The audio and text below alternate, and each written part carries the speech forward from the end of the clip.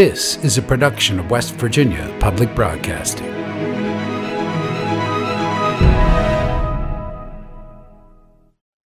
Support for the Legislature today is provided by West Virginia University, building futures close to home at campuses in Morgantown, Kaiser, and Beckley.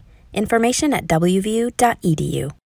Embassy Suites by Hilton Charleston, an all-suite hotel and conference center minutes from Yeager Airport and Capital Market. Reservations and brasserie dining information available at hilton.com. Segra, providing fiber-based communication solutions. Segra, freedom to grow. More information at segra.com.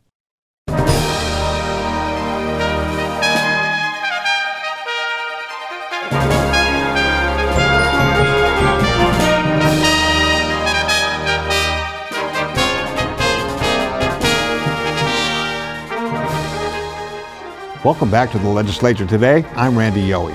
This is the last week for the 2023 regular legislative session. It will end on midnight Saturday, March 11th, and we'll be with you every step of the way.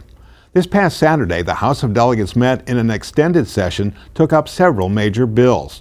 The first was an effort to shore up the Public Employees Insurance Agency, PEIA. Recently, hospitals and providers have announced they would stop accepting the insurance plan. So to fix it, Senate Bill 268 would require a minimum 110% reimbursement of the Medicare rate for all providers. On the other hand, it would increase employee premiums by roughly 25%. And spouses who have insurance available through their own employers would have to pay an additional $147 a month to stay on the plan. The Senate passed the bill today by a vote of 26-6. The House also approved its own version of a 2024 budget, reducing the governor's proposal by about $250 million to account for other priorities. Both chambers will now have to agree. The House unanimously approved an amended Senate Bill 423, which would increase the annual salaries of members of the West Virginia State Police and public school teachers by $2,300. The pay raises would become effective July 1st. Raises for other state employees have to be included in the general budget. The House also approved House Bill 2526 to cut $754 million in taxes. Personal income tax rates would be cut by about 21% across all tax brackets, retroactive to January 1st, 2023. Taxpayers would receive a 100% tax credit on their vehicles when they pay personal property taxes, and small businesses would be able to claim a 50% tax credit against personal property taxes paid on machinery, equipment, and inventory. Disabled military service veterans would receive a refundable tax credit against their personal income taxes for real property taxes paid on their homes. The Senate concurred with this unanimously. Additionally, Justice signed House Bill 2006 into law today. That bill separates the Department of Health and Human Resources into three separate agencies, one for health, one for human resources like Child Protective Services, and a third for health facilities. West Virginia's working men and women took center stage at the Capitol Rotunda today. On Trade Apprenticeship Day at the Legislature, the old is new again when it comes to learning an occupation.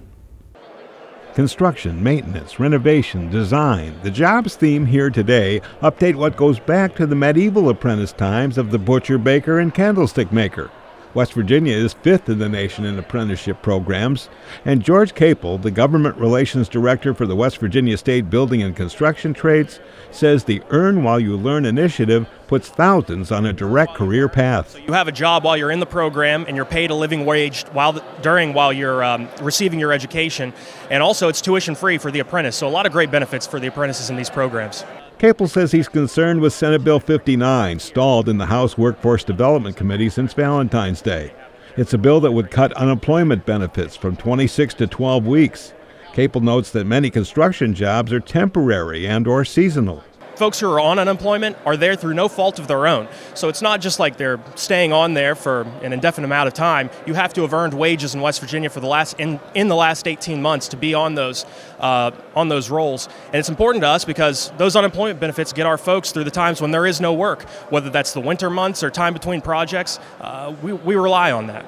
Now, these construction, maintenance, renovation, and design folks want to see a program similar to what they're doing in Michigan and other states. You complete your trade apprenticeship and you earn an associate's degree. Sean Young from Buchanan completed a 5-year electrical apprenticeship. He went to work as an electrician and is now an IBEW union organizer.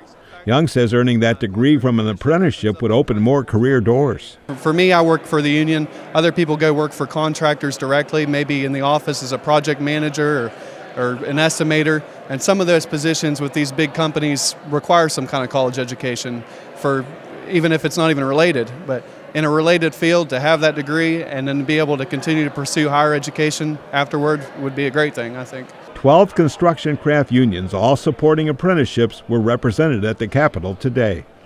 A bill to recognize an unborn child as a distinct victim in a DUI causing death passed the Senate today with amendments. The bill now returns to the House for their agreement.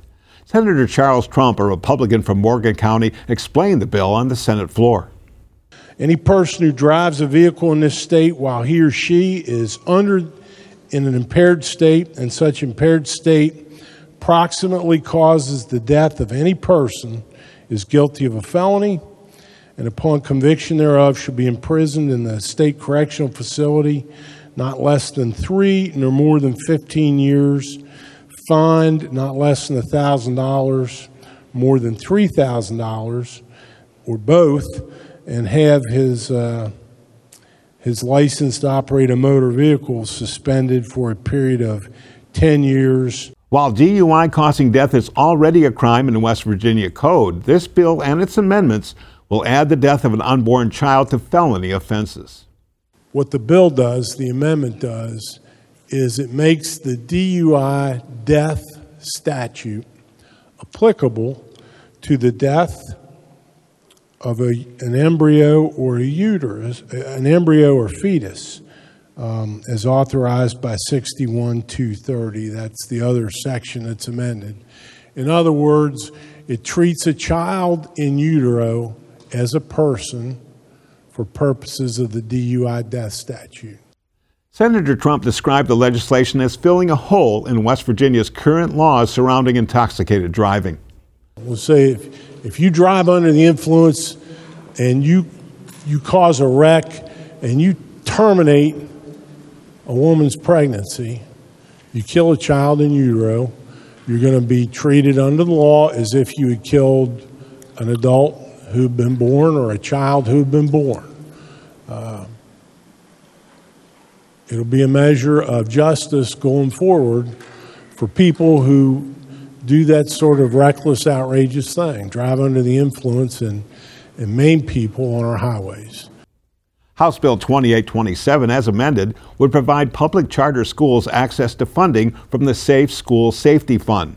Last year, $5.7 million was awarded through the U.S. Department of Education to public schools to promote access to mental health services and support school safety through the Stronger Connections grant program.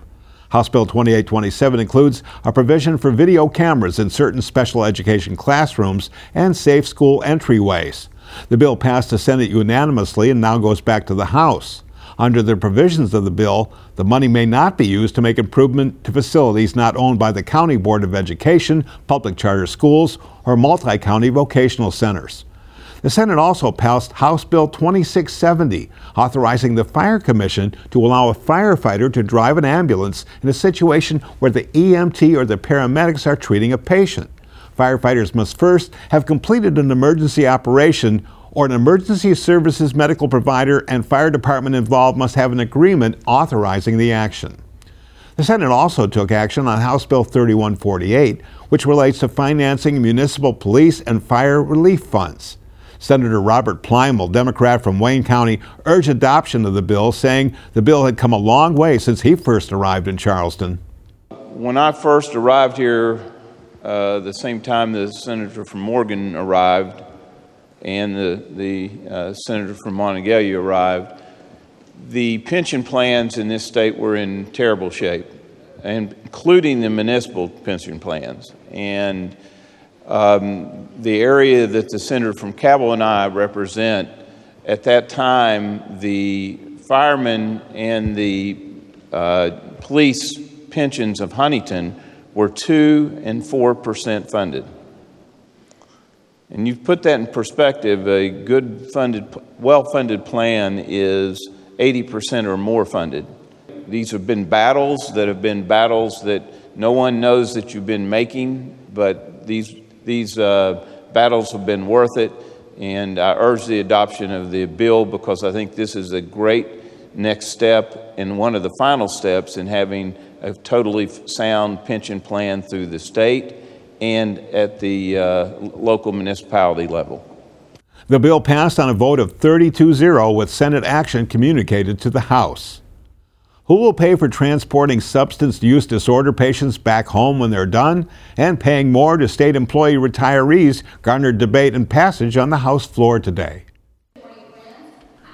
The House unanimously passed Senate Bill 237. Originating in Governor Jim Justice's State of the State speech, the bill provides a one-time bonus of $1,500 and increases the minimum monthly benefit for certain state retirees. The one-time bonus payment applies to a retiree 70 years old who has at least 20 years of service and whose monthly annuity is less than $1,000. And monthly benefits for a retired state employee at least 70 years old with at least 25 years of total service would increase to $1,000 per month. The bill goes to the governor for his signature. The House sent Senate Bill 243 back to the Senate after rejecting an amendment. The bill says upon discharging patients, substance use disorder facilities shall offer those patients a means of transportation back to the individual's state of birth, a state which they have previously lived, or a state where they have a family support structure. The contention was who should pay for the transportation, the provider or Medicaid insurance, and whose rates might rise depending on passage. Delegate Rick Hillenbrand, a Republican from Hampshire County, opposed the amendment. This sounds like free trips to California, Hawaii, wherever else, and maybe it's not directly on the taxpayers, but it's a tax on you, and as just pointed out, this is going to show up in your insurance rates or somewhere else. This is crazy. Let's put those guardrails back. I'm against this. Delegate Scott Heckert, a Republican from Wood County, supported the amendment. This bill is designed to make the people that are making the money off the treatment program to pay to take them back where they come from. It's also designed to save the taxpayers of West Virginia money. In Wood County alone, it's $24 million to $28 million a year that we pay for drug treatment and programs to get people help. There's a lot of people making a lot of money off this, and this bill is a good bill the way it is now. The guardrails Hillenbrand mentioned in a pending amendment would limit patient transportation and payment to 30 miles outside state lines.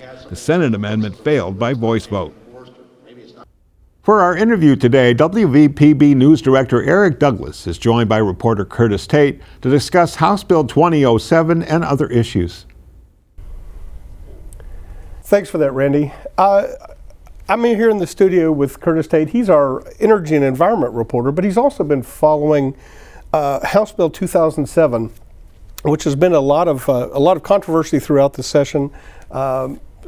It's officially called the Youth Protection Act, but a lot of people say it's taking away trans rights from especially youth who are trans and looking for gender affirming surgery or medical procedures, not necessarily surgery.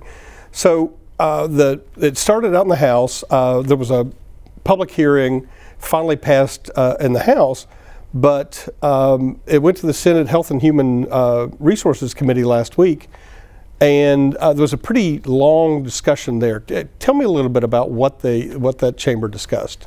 That's right, Eric. That committee spent more than an hour debating this bill. It was a pretty robust exchange, and the committee ultimately approved the bill, but it wasn't necessarily along party lines. Let me just take a second and kind of describe the basic concept of HB 2007.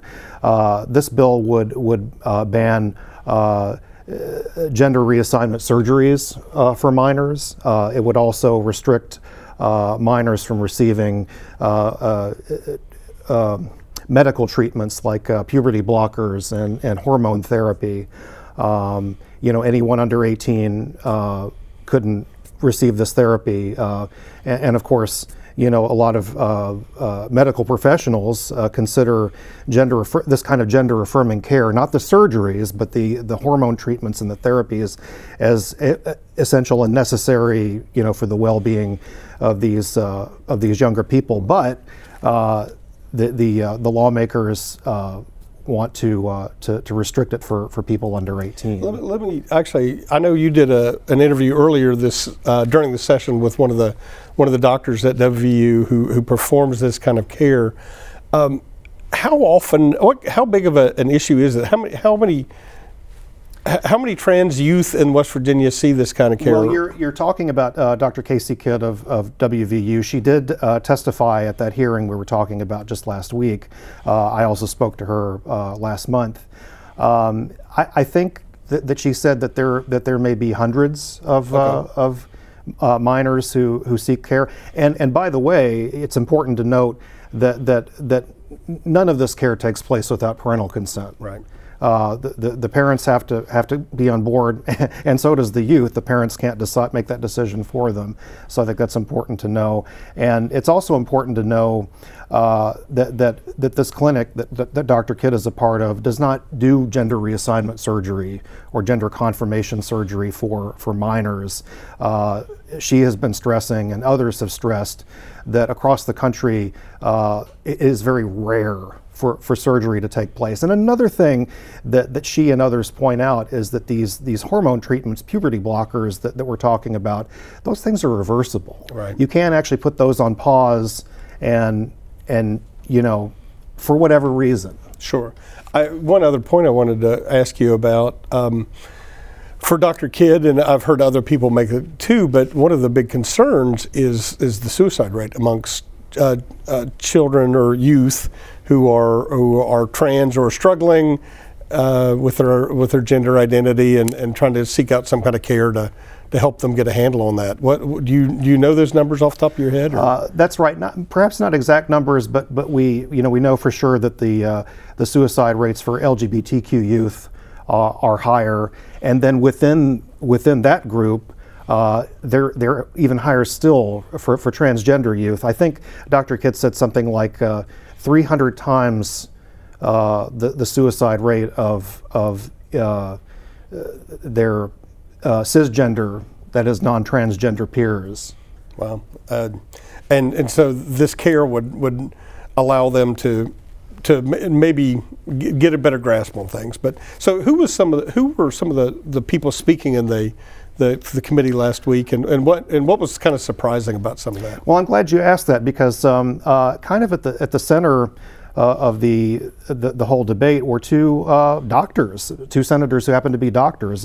Senator Tom Takubo of Kanawha County, a Republican, and also the chair of that committee, Senator Mike Maroney of I believe it's Marshall County. I believe you're right. Yeah. Also a Republican, and Senator Takubo especially had some concerns. He kind of indicated that this was fairly new to him, and I don't think he was alone.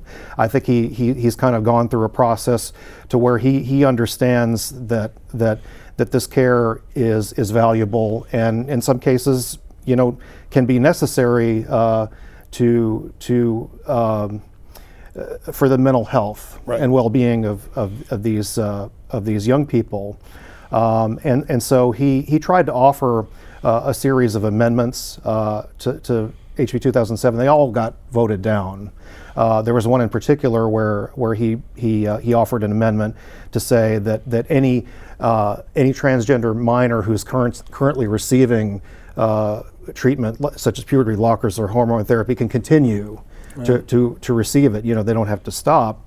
And the chairman of the committee, Senator Maroney, he indicated that he had a bit of a struggle with it himself, but he said that he supported that amendment. But ultimately, it didn't pass, and actually the lead senator who was leading the push against these amendments was Eric Tarr of Putnam County. All right.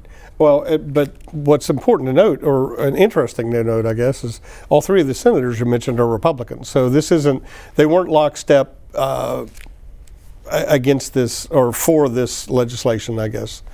That's right. Of course, as we know, there are very few Democrats in the Right. Senate chamber, and I think that there was one Democrat, Senator Plymale, who voted no. But Senator Takubo was, as far as my ears could tell, they didn't count the roll call. I think he was the only hard no among his Republican colleagues. I believe Senator Maroney actually did voted out of committee, but it goes to the Judiciary Committee now, so I'm sure there's going to be additional debate. I mentioned it a moment ago, but the House Bill 2007, when it was moving before the House a couple weeks ago now, they did a public hearing. Tell me a little bit about the public hearing. I believe it was pretty one-sided. Well, it was. There were something like 70 speakers who signed up, and the thing went for more than an hour. It was in the House chamber, of course. Only 2 out of those 70-something were in favor. The rest were against. It was a variety of people. You know, you had some doctors, you had some counselors, you had parents, you had trans people themselves who testified, you know, that if this bill becomes law, you know, the harm they think it could cause families to leave West Virginia because they may have to seek care in other states. You know, just warning of all these consequences. And, you know, the speaking of one-sided, the House vote in favor of 2007 was pretty lopsided too. We've been seeing, you know, you and I unfortunately watch way too much of the news, but it's an occupational hazard. But indeed, we've seen a nationwide push yes. to restrict transgender rights. Tell me about some of the things happening in other states. Well, just last week, in fact, Kentucky's House of Representatives, as they call it there, voted for a very similar bill. And also last week, Governor Bill Lee of Tennessee signed a similar bill. And even a state that is perhaps not as conservative as we think about those states, Virginia, their legislature has been considering this similar kind of legislation. I've seen a lot of bills being proposed and passing fairly easily. I want to shift gears for just a second. As I mentioned at the beginning, you're our energy and environment reporter here. So, and there's been an awful lot of energy bills and that sort of discussion in the legislature as well. Over the weekend, the House of Delegates passed Senate Bill 206. What does that bill do?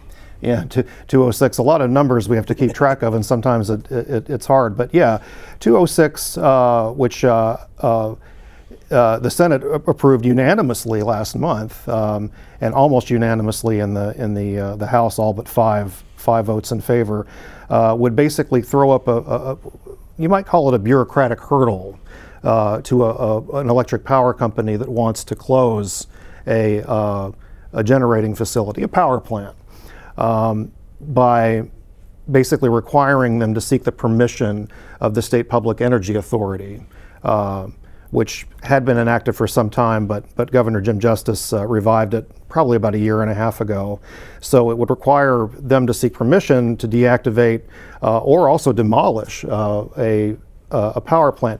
Now here's an important thing to remember. There are actually several inactive power plants, all coal-fired in West Virginia. But really, I think that this particular bill only affects one, and that's the Pleasance Power Station in Pleasance County, which is owned by Energy Harbor. It is set to close later this spring, I believe at the end of May. And I think that perhaps this legislation is aimed at trying to forestall that somehow. And it's also, I should also note that both chambers overwhelmingly, I think probably unanimously in both cases, approved resolutions saying that Pleasance should not close, and in fact that Mon Power, one of the major utilities in the state, should buy it. The Public Service Commission asked Mon Power to evaluate the possibility of purchasing Pleasance, and they're currently doing that. We'll hear about it later this month. What's the point? The company's trying to close the plant. What's going on? Well, it's about a couple of things. It's about saving coal mining jobs. These plants burn West Virginia coal. The plant employs probably 150 people in Pleasants County.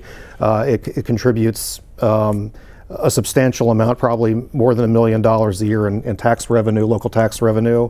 And then, of course, there's the ancillary businesses that it supports, the gas stations and the grocery stores, and also contract workers who come in and do regular routine maintenance on the plant, as required. So it has just a kind of a downstream impact that they're worried about. But there are funds available to help transition power plant communities and coal communities to other sort of economic opportunities. But I guess my question too, though, is why is the company trying to close this plant? What's if it's contributing all this to the grid and everything, why? Sure. Well, this particular company, Energy Harbor, also has a coal-fired power plant in Ohio and 2 nuclear plants in Ohio, and they're trying to go carbon-free. That's part of their objective there. But it also happens that several years ago, this plant became uneconomic to operate and was going to close, but the West Virginia Legislature and the governor gave it a $12 million tax break that kept it going for longer than really it was even supposed to be. So it's inefficient and it's closing up. We just got a few moments left. Anything else similar going out or around in the other states that you've seen? Yes, actually, Kentucky. I can't remember which chamber, but there is a very similar bill in Kentucky, and the utility companies there object to it. There so far has been silence on West Virginia's bill from Mon Power and AEP. Interesting. All right, thanks, Curtis. I really appreciate it. Thank you, Eric. Thanks for that, Eric.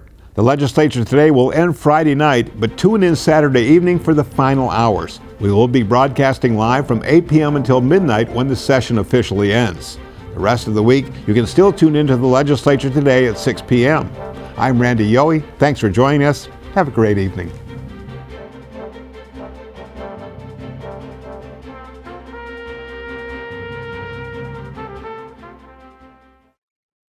Support for the legislature today is provided by West Virginia University, building futures close to home at campuses in Morgantown, Kaiser, and Beckley.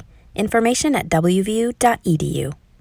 Embassy Suites by Hilton Charleston, an all-suite hotel and conference center minutes from Yeager Airport and Capital Markets. Reservations and brasserie dining information available at hilton.com.